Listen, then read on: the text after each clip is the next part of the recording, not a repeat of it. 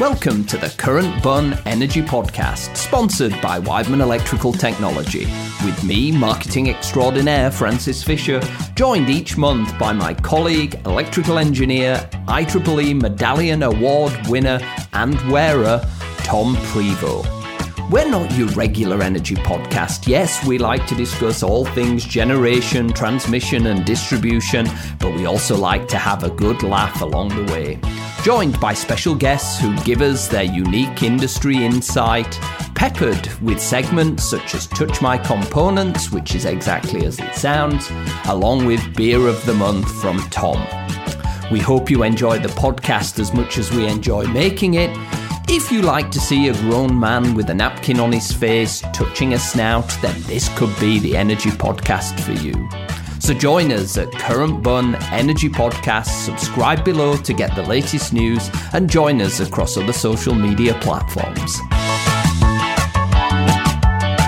Hello and welcome to the second Current Bun Energy Podcast. And this, Tom Prevost, is the Christmas edition. But it's but it's also a special edition because where are we? We are in my basement, drinking some of my home brew. Yes, cheers. Actually, let's get straight into it, Tom. What are we drinking today? What is this? So this particular brew is called Kolsch. It's a German ale that is from the Cologne region. And if you'll look at the glass, thank you, Frankie. Welcome. Because a couple years ago, I invited Frankie over for my first batch of Kolsch.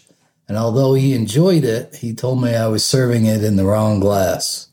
So this is, thanks to Frankie, it's a smaller glass. Yeah. It's 10 ounces. 10 ounces. So the idea, it's very unusual for the Germans to drink a beer very fast, so they felt better if they put it in a small glass. That way they could drink it very quickly. Okay. For an American, even if it was a pint, it would probably be okay. But yeah, well, it tastes good anyway. Oh, thank you. Kolsch, you don't brew this all the time. You're more of an IPA on tap, and we'll get into that. We can see here behind you your Keezer. Exactly. You got it right that time, Francis. Thank you, Tom. And of course, in the last podcast, you talked a bit about your Keezer, telling us about how you constructed it yourself. But don't spoil that just yet. We'll get into that later. But tell us a bit about your Kolsch beer. How do you brew it? Why do you brew it? I mean, does it take longer? Is it less time?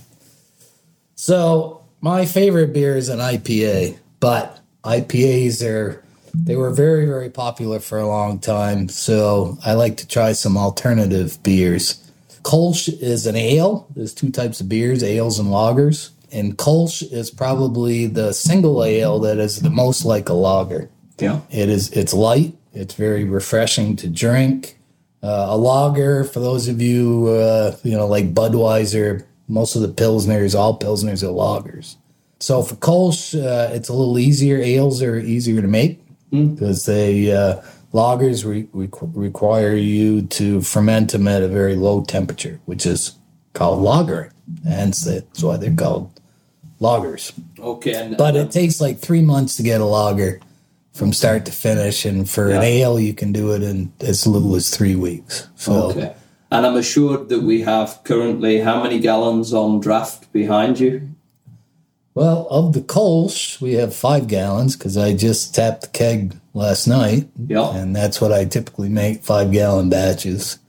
And I've got an IPA on tap, and there's about 2 gallons left on that. Okay, so we've got enough to see us through the end of the podcast. I think we're okay. We should be able to make it, yeah. Well, we might have a try of the IPA later in the podcast. But as you know, listeners, this is an energy podcast, and even though we do love beer and we're in Tom's prepper basement, for those that listened to the last podcast, we are here to talk about energy. So let's jump in, Tom, with stories in the news this week. Okay. So I had a special question for you, and that is World Cup fever. So at the moment, the Football World Cup, or as you would describe it, the Soccer World Cup, the FIFA World Cup, is currently going on in Qatar.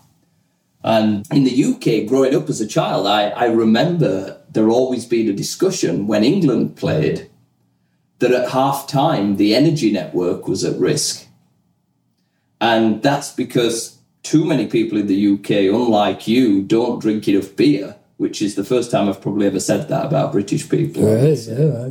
But they all go and flick the kettle on at half-time. And, of course, half-time, it's bang on the time, so within 3 minutes you potentially have 10 to 15 million kettles being clicked on, electric kettles, all at once. And, of course, other appliances running and so on as people do things at half-time.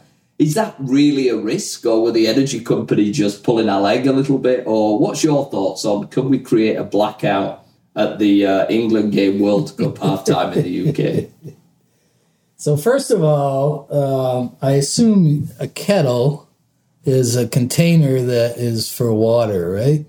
And that you guys are brewing tea? Is that what you're doing? It's for tea, exactly. Okay. So we need boiling water. Oh, okay. All right. So what would you call a kettle? Pot. Pot. Okay. Yeah.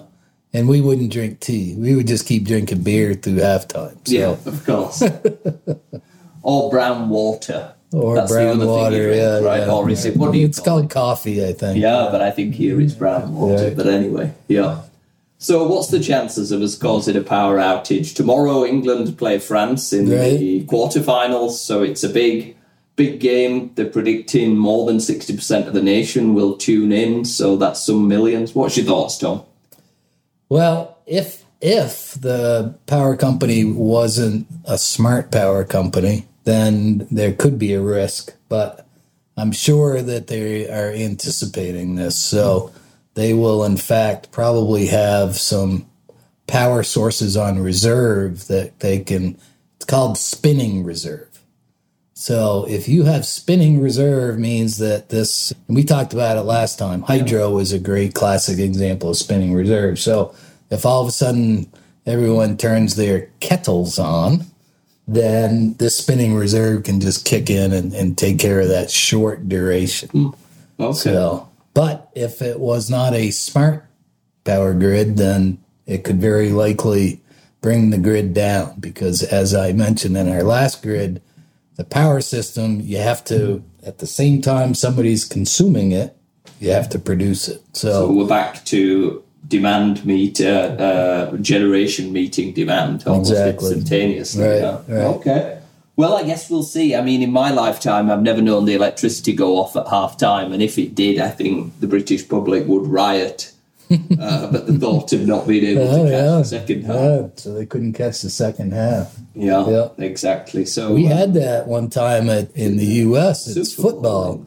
So there was a Super Bowl in New Orleans, and they lost power in the Super Bowl. It was due to configuration they had of the power system. They had some overpowered circuits that didn't have a good backup, and all the lights went off for a pretty good amount of time.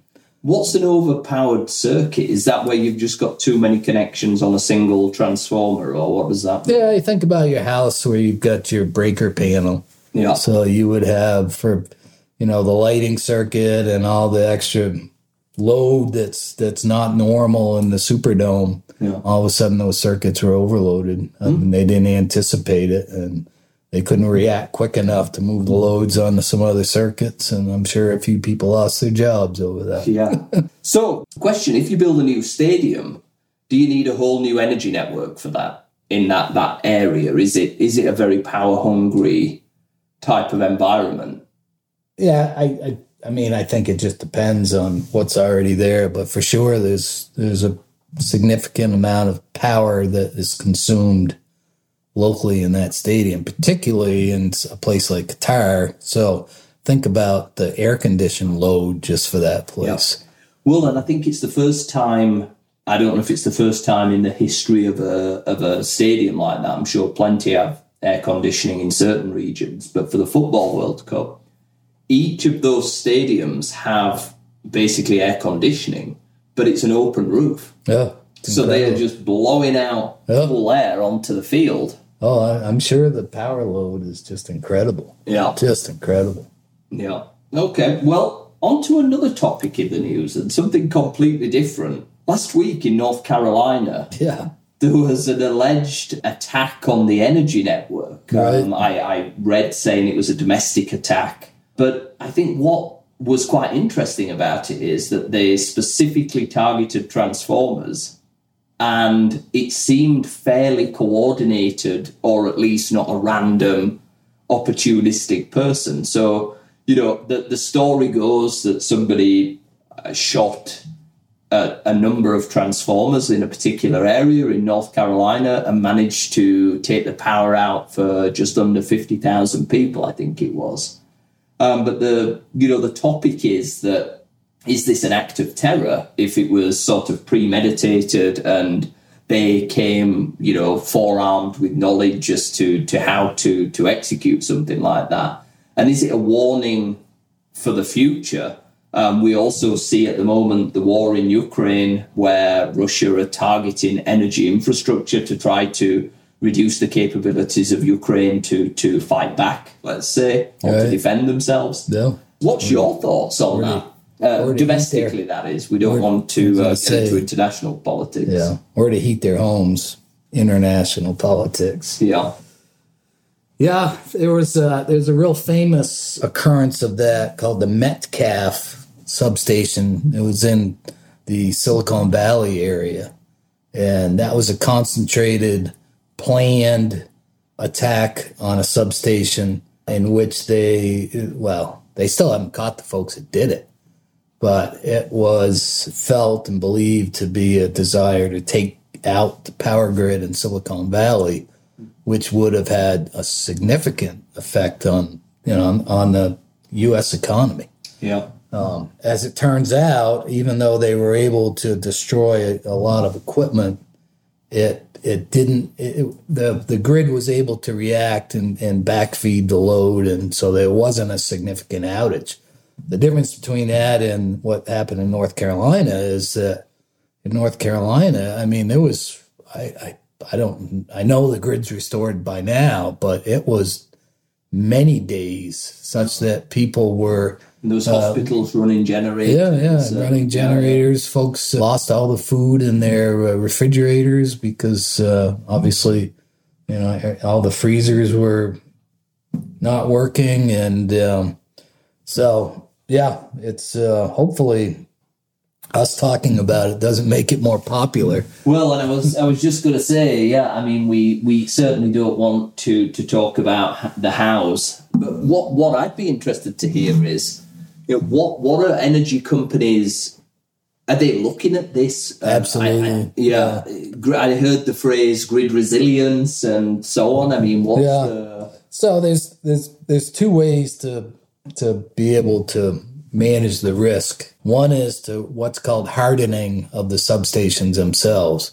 So putting high fences around the substations so that you can't sit on the outside and pick off the equipment on the inside. That's probably, in my opinion, the best and most cost effective, although some of these substations are quite large. Yeah. And depending on the elevation, you'd have to worry about people gaining. Like at Metcalf, for example, these people found high points of access where they were actually shooting down onto the equipment. And the other is the specific equipment itself. A couple of years ago, after Metcalf, I saw a presentation from a transformer manufacturer. I mean, it was a cool presentation because this guy was talking about starting off with, hunting rounds going all the way up to 40 millimeter armor piercing rounds and shooting transformers.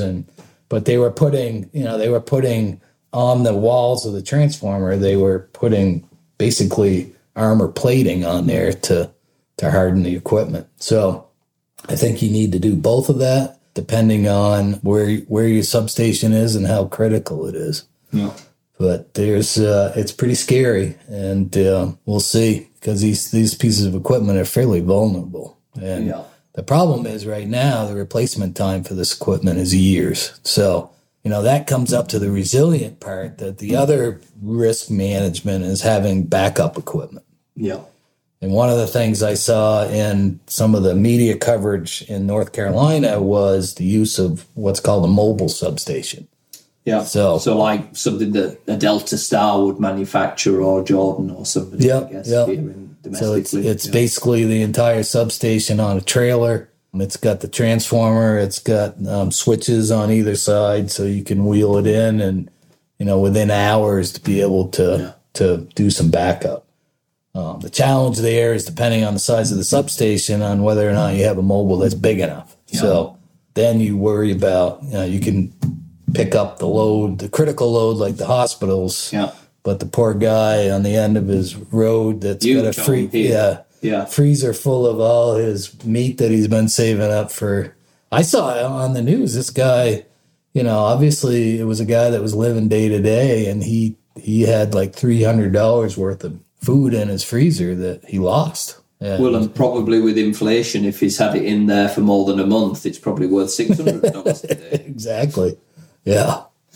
So the replacement value has gone up on his insurance bill. Yeah. Tenfold. So anyways, mobile transformers are real cool. I know we have a short podcast today because it's Christmas, but maybe in the future we can talk about some of the technology for these mobile substations.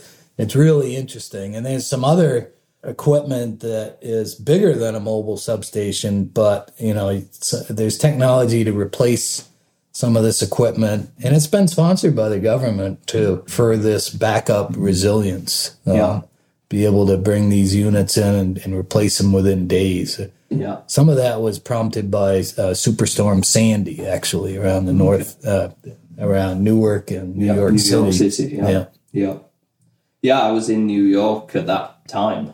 Really? Yeah, and well, actually, I wasn't. I was the least popular person on the Upper West Side because my wife we just had our first child, and it was my first business trip. And I left her with the newborn baby. Was it a boy or a girl? A boy, Louis. Yeah. Oh, I was going to say, well, you could still call them Sandy. True, but this was a few weeks after. Right. I had done the good thing of staying home for at least a couple of weeks. All right. And by chance, I had a trip to San Diego in California, and I stayed in a hotel there, and I forget what it's called, but it was the first hotel to have electric lights. And Edison oversaw the installation himself. And what was interesting, they'd left it, for authenticity as it was, and they'd run gas pipes along all the routes where they were putting lights because they never believed that it would work. Right. This whole concept of electricity. Oh. And they didn't want to finish the construction of the hotel. So when you stay there, you see all the lights in the rooms, everything, there's gas pipes taking gas. No kidding. I forget the name of the hotel. It's a big... It's in San Diego? No, it's just south. It's down where the Navy SEALs are. I think it's south of San Diego, yeah. Anyway, we'll look it up and throw a link in the comments for anybody that wants to stay in the first electrified. Yeah, that'd be cool. Lighting hotel. Yeah, it was great. It was an industry event, and I thought it was a great venue to play, but also expensive. Okay. It wasn't a cheap hotel, so that's maybe a limitation. But on that topic, I think we definitely, back to what you said about mobile transformers, I think we should probably get somebody from maybe Delta Star on, because I think they have a big role to play in the future of this grid resilience type. Oh, there's definitely, yeah. And they're the biggest manufacturer of mobile transformers. Because, for all you can make a transformer resilient, there's always going to be a weakness. Yep. But if you have the luxury or the comfort that your utility can roll out within, 12, 24 hours a mobile substation, then, that's some achievement. But what's the setup time? Like if I have one an hour away from that location and I drive up with it 2 hours after the power's gone off, how long is it going to take me to hook that up? Yeah, that's a good question. And when we get the guy from Delta Star, we can learn some more about it. It depends. So there's basically two uses for these mobile subs. One is for maintenance. Yeah. And in that case, they probably got everything ready. Yeah. So I think if you're doing a maintenance outage, it's 2 to 4 hours. If you've got a unit that failed, you've got to worry about. I think it's probably in the day range. Yeah. I don't expect you could bring that in and restore power in less than a day. Yeah. I would imagine it's not that simple to disconnect a whole substation and reconnect to your... Right. Yeah. Right. Okay. Yeah, some of these resilient versus, yeah. You can run on a hospital can run on a gas generator or diesel generator for a day, but when you start to prolong that, I'm assuming it becomes more challenging. Right.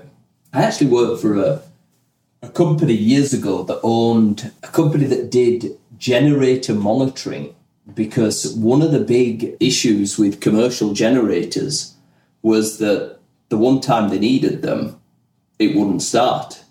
And they had a remote platform that basically periodically fired up the generator and had telemetrics that basically reported back that yes, it had run. So it had a bunch of tests that it ran, and it told them what to do. But if it needed maintenance or it didn't start or the battery was low or it, whatever. But what was interesting there is, and this sort of fell over for obvious reasons, I think. But one of the things they looked at doing around New York City was being able to use them for load shedding. So in the event that the city became overloaded, they could fire up 250 commercial generators and take a percentage of the load offline. Yeah. Chicago did that for maybe as much as 5 years, where they were taking backup generators and actually using them actively in the powering that local grid. Yeah. Well, this, as you can imagine, it fell over because of the emissions issue. You're in New York City and you fire up 200 diesel generators, the noise pollution, the black smoke, the emissions. Yeah. But what they did get running with, which was interesting at the time when I lived there, window mount air conditioners were one of the biggest problems for Con Edison on the network. Because typically, all these apartments, old apartment buildings, you didn't have any central AC. But you had usually a window mount in the main room in the apartment. That's what we had. We lived in an old brownstone walk-up single-floor flat. And what was interesting is the price. Everybody used to go and buy those things from GE, and maybe they were, I don't know, let's say $600, $700, $800. And all of a sudden, the market was flooded with cheaper units, predominantly manufactured in Asia at that point. That meant a window mount unit could be as little as $200. So it made no sense not to have one in every room. And I remember, when we lived there, we had one put in our son's room because we had one in the main bedroom and the living room. And, it cost $200, and I think I gave the superintendent $80 to fit it. So they worked out that there was more than 200,000 of these going on the network each year back then in, I guess, 2012, something like that. And the load on the distribution network, the local street-to-street network with that was huge. Because what was happening is everybody had come home from work at, 6, 7 o'clock in the evening. The first thing they'd do is in the summer, turn on all the AC units in the apartment because why not? I've got them now. Switch them on, and they were literally lighting up distribution transformers. I can imagine. And so what they did. So back to the generator concept. This was slightly different, but the same. You could get from Con Ed a smart plug that you would plug your air conditioner units into, and it would connect to your Wi-Fi. So the contract was, that they'd use your Wi-Fi, you allowed them to do that. And they would pay you to control those air conditioning units. So basically they could send a remote signal to the plug and they would do rolling shutdowns. So you wouldn't necessarily see, it wouldn't be shut off for 3 hours and you'd be sweltering in your house. It might be shut off for 15 minutes. But they'd shut 50,000 off for 15 minutes, 50,000 off for 15 minutes, and that was the concept that if you add the volume, even in a short burst, which didn't really affect the temperature within the house or the apartment, it may have gone up a couple, 2, 3, 4 degrees in that 15 minutes, but not enough to make it uncomfortable. And then you'd be back in and they would pay you for that. So it was, an interesting sort of load shedding concept that that work to some extent. One definition of the smart grid, right? Yeah, Yep. exactly. Well, Tom, I'm out of beer here. You're out of beer. So I'm going to suggest we go across to the Keezer. And I know you've been dying to tell us all about the Keezer and how you designed it, how you put it together. So we're going to give you that opportunity, but I am told you only have a maximum of 5 minutes to do that. And before we do that, Thomas, I have a Christmas gift for you. Oh, okay. Here we go. I have one for both of us, but I think before we go to the Keezer, so I apologise for those listening and those not watching, but you're more than welcome. So I thought long and hard about what to get you, Tom, and I thought, how can I combine classless style with beer drinking? So let me check. Oh, here you are. It's your very own Christmas sweater with a beer holder. Oh, yeah. That says melting in easy. So let me take the tag out for you, Tom. I give you that, and that looks about right. Yeah. So you get that on top. Yeah. Now look, I didn't get the beer drinking one. I got the cool Santa having a beer, basically. So let me try and get this on. Now, I will say, you told me that you'd been slimming. Yeah, I don't know. We'll see. So I got you immediate. This is a test here, and I'll report back to you. Oh, hey, it's not looking too bad. Yeah. A little tight. Melting in, easy. Gives me a target. Yeah. There you go. And I thought for your trip to Florida for the holidays, Tom, For the beer. There you go. There we go. Yeah. Perfect. Right, well, now on that note, let me get this one on. Oh, I think mine's tighter than yours. You left your tag on there. Oh, there you go. And I expect to see photos of you in Florida with a beer tucked in your pocket wearing this with your family. Yeah, hopefully it's not cold enough that I can do it. Yeah, that's true. Yeah, there we go. All right, so on that note, let's top our beers up. All right. And then you can give us your Keezer explanation. Yeah. So, Tom, here you are at your famous Keezer. I thought you were going to say favorite spot in the house. Well, yeah, favourite spot in the house. Which it is. Yeah, exactly. Yeah. So, can you tell us, well, first of all, pour us a beer, Tom. Okay, first of all. So top that one up. So this is the Kolsch, right? This is the Kolsch right here. Kolsch, 5% alcohol. Put in the keg on 12/8. So that was last night. Okay, so that's yours. Cheers. Cheers. Then I will have to pour one for myself, because the rule in this house is no one drinks alone. It's a good rule. Yes. To your health. Cheers. Happy holidays. Merry Christmas. So, I think I've given you some training. What is a Keezer? It's the combination of two words. So it's a combination of a keg and a freezer. There you go. See? Good job. I told you this would be an education for me in this podcast. So what I did is I just went to Lowe's and I found a very small, I can't remember, 7.2 cubic feet freezer. Wasn't too expensive, less than $200. And the first thing is you unscrew the cover and you build this with just 2x4 wood. You build this collar around. Do you recommend 2x4 wood? Absolutely 2x4. Yeah, there's no sense to making it higher, and it needs to be at least 4 inch. Actually, this is US. It's 3.5 inches, but that's a 2x4. So, have you always been told that 3.5 inches enough? Yeah, always.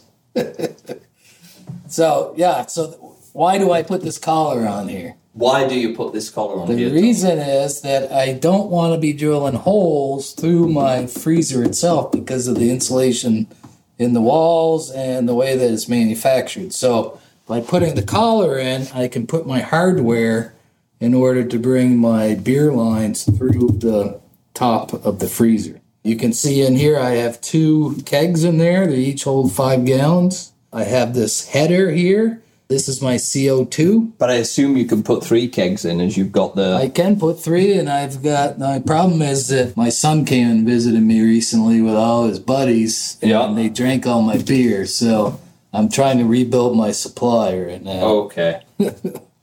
So the question that you would have, right, is how can I use a freezer for keeping my beer? Isn't my beer going to freeze, right? Tell me. Would you ask that question, do you know, it was the next question I was going to ask. Why would you put your beer in a freezer? Exactly. Well, I have this gizmo right here that turns a freezer into a refrigerator. Oh. So I will put my beer down. Well, you have a pocket. You have a pocket for your beer, Tom. Yeah, but I don't know. It's going to... I don't want it to spill all over me. Well, you need to take a drink out of it first. Come on, Thomas. Let's take a drink. Okay. Yeah. Okay. So hopefully I don't get too excited. Yeah. So this right here is my thermostat. I put that in the bottom of my freezer, and then that goes to this temperature control, and I plug my freezer into this temperature controller. Okay. So my freezer says, I want to be 0 degrees. I want to be 0 degrees. Please let me be 0 degrees. But this guy says I can program it, and it says, no, I'm only going to give you enough power to turn my freezer on when I feel like it. So I can set this, in this case, I have it set to 35 degrees, and currently the temperature is 38 degrees. So that turns this into a refrigerator. So I have my beer. Turns it into a Keezer. Turns it into a Keezer. So, tell me this, Tom. How long will a beer last in there if you tap it? I haven't tested that because usually I drink it before it goes bad. But it should, I mean, it's because it has the CO2 and it's constantly under pressure, so it doesn't see oxygen, it doesn't see anything. I mean, theoretically, it should last. You could put a beer in there for 6 months. I think it would be fine. So, the ultimate question here. That works good. I appreciate that. See? Yeah. You're going to be great. Final, ultimate question on the Keezer. Why not just go out and buy like a kegerator? Good question. So, my total cost for this, and I'm able to put 3 kegs, so I can always normally have 3 different beers going at the same time. My total cost was less than $400. A Keezer, in which you can only put 1 keg in. Kegerator. A kegerator. And sorry for the people that make kegerators, but a kegerator is typically, I think, around $800, maybe even more. For a single keg. Wow. So, yeah.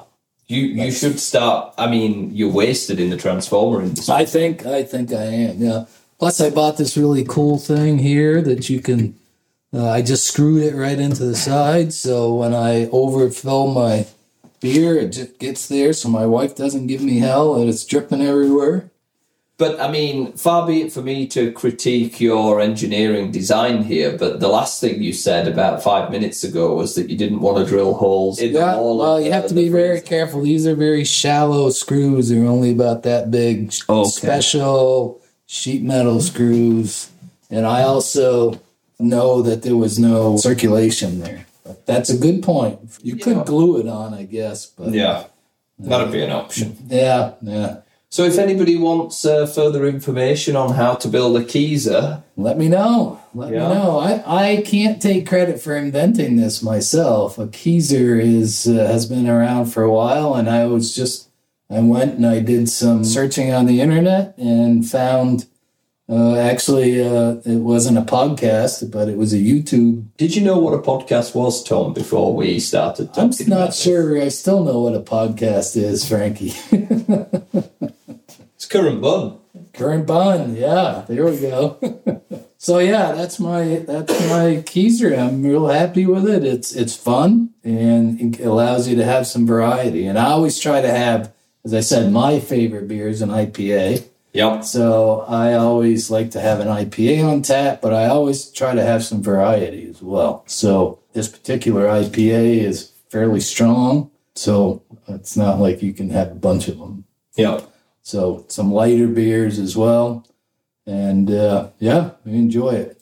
Kolsch is getting to be one of my favorites. It's actually typically a summer ale, but it's very tasty, and I don't see why you can't drink it all day long, all year long. Well, I would drink to that. All day long might be a little...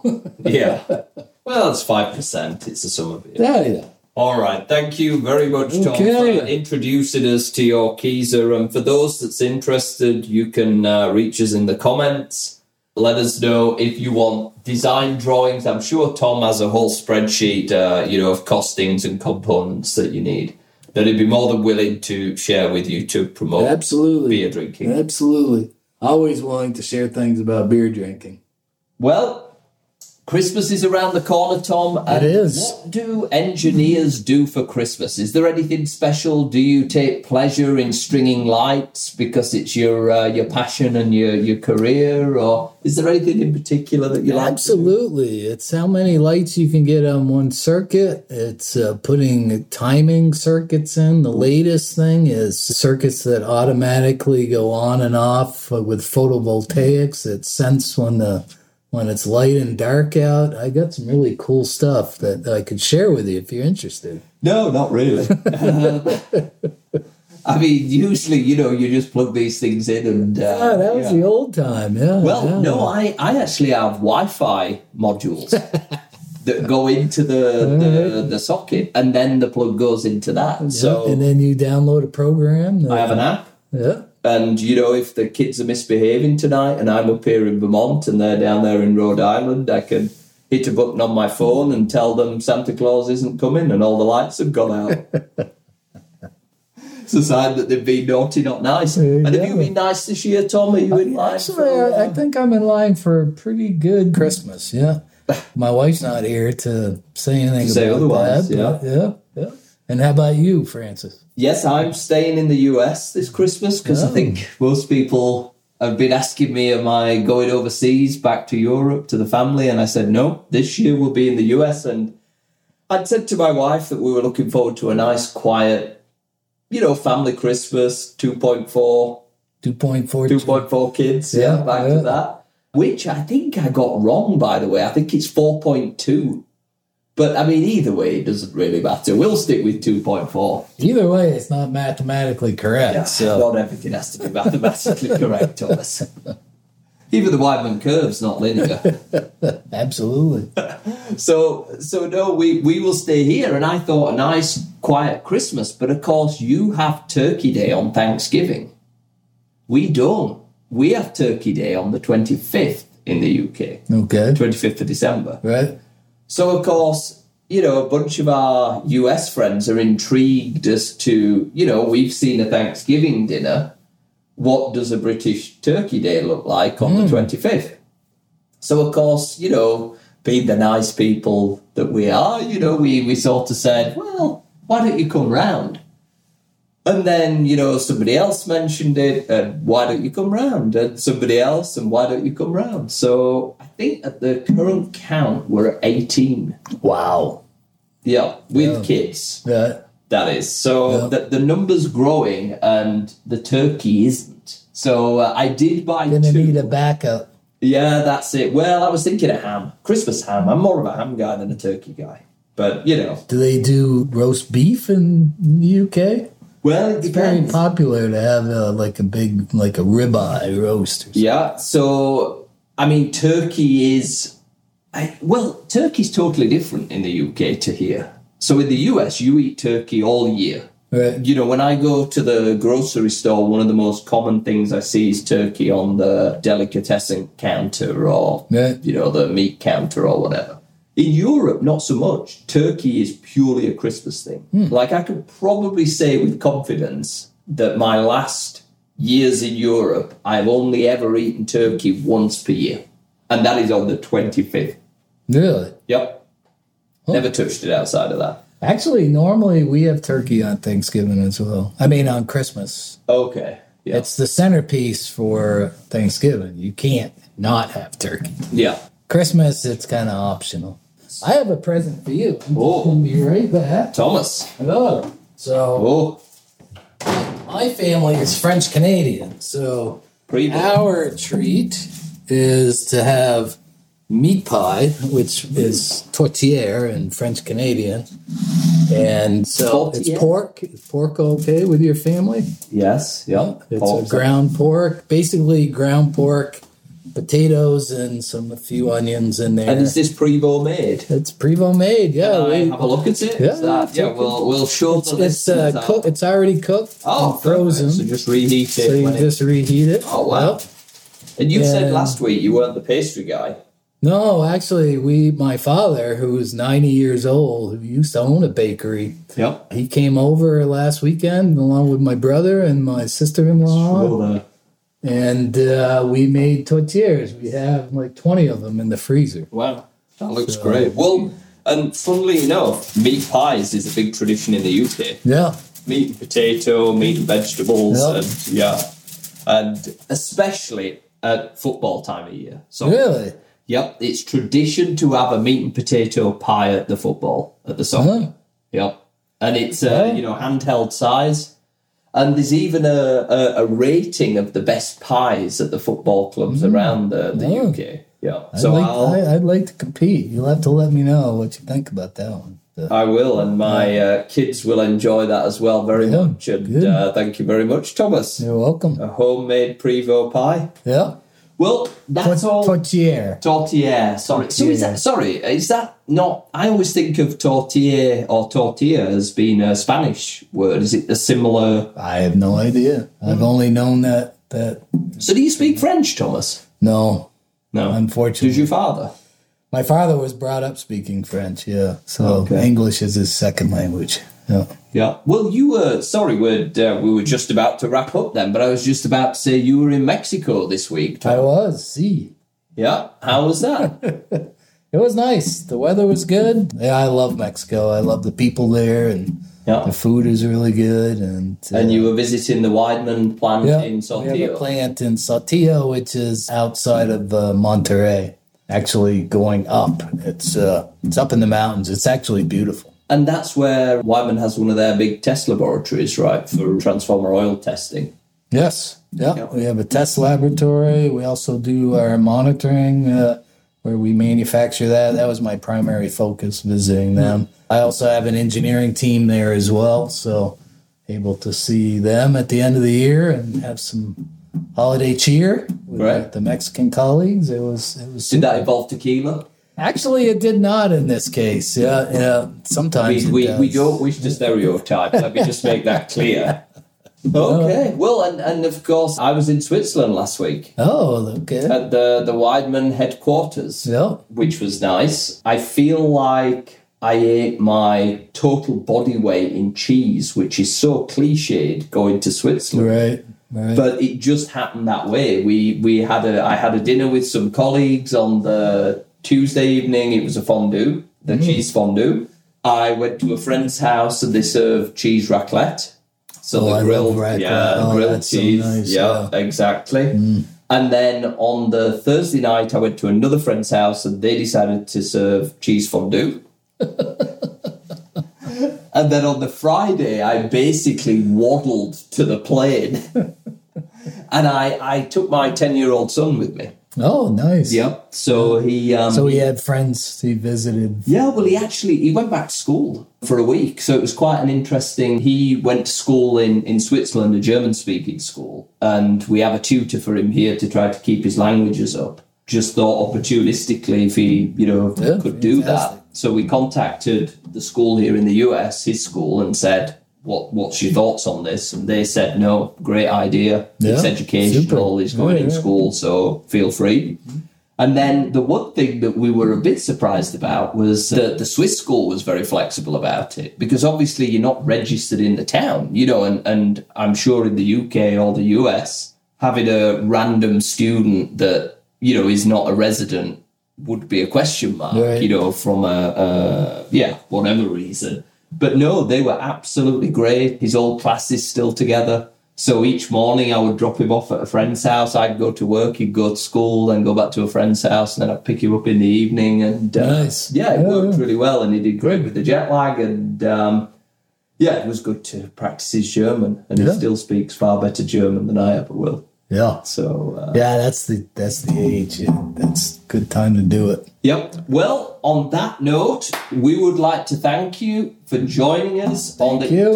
Tom, you're almost out of beer. Do we just have enough left to finish this off? Yes. I would like to thank you for joining us on the Christmas edition of the Energy Podcast. I know that the Current Bun Energy Podcast. Exactly. Sorry, could I forget that? Yeah. So we will be back with you in the new year. I know we promised you a special guest, and this time we didn't deliver because this was kind of a hastily run Christmas edition. Been a busy week. It's been a busy week. And Tom, who's the special guest on the next episode? The next guest on our next episode is going to be, I don't have a clue. Okay, so I'm not sure who that is, but we'll work it out and we'll be back with you in the new year. Sounds good. Have a safe holiday period if you celebrate. If not, I hope you get some time off work to relax a little bit with friends, family.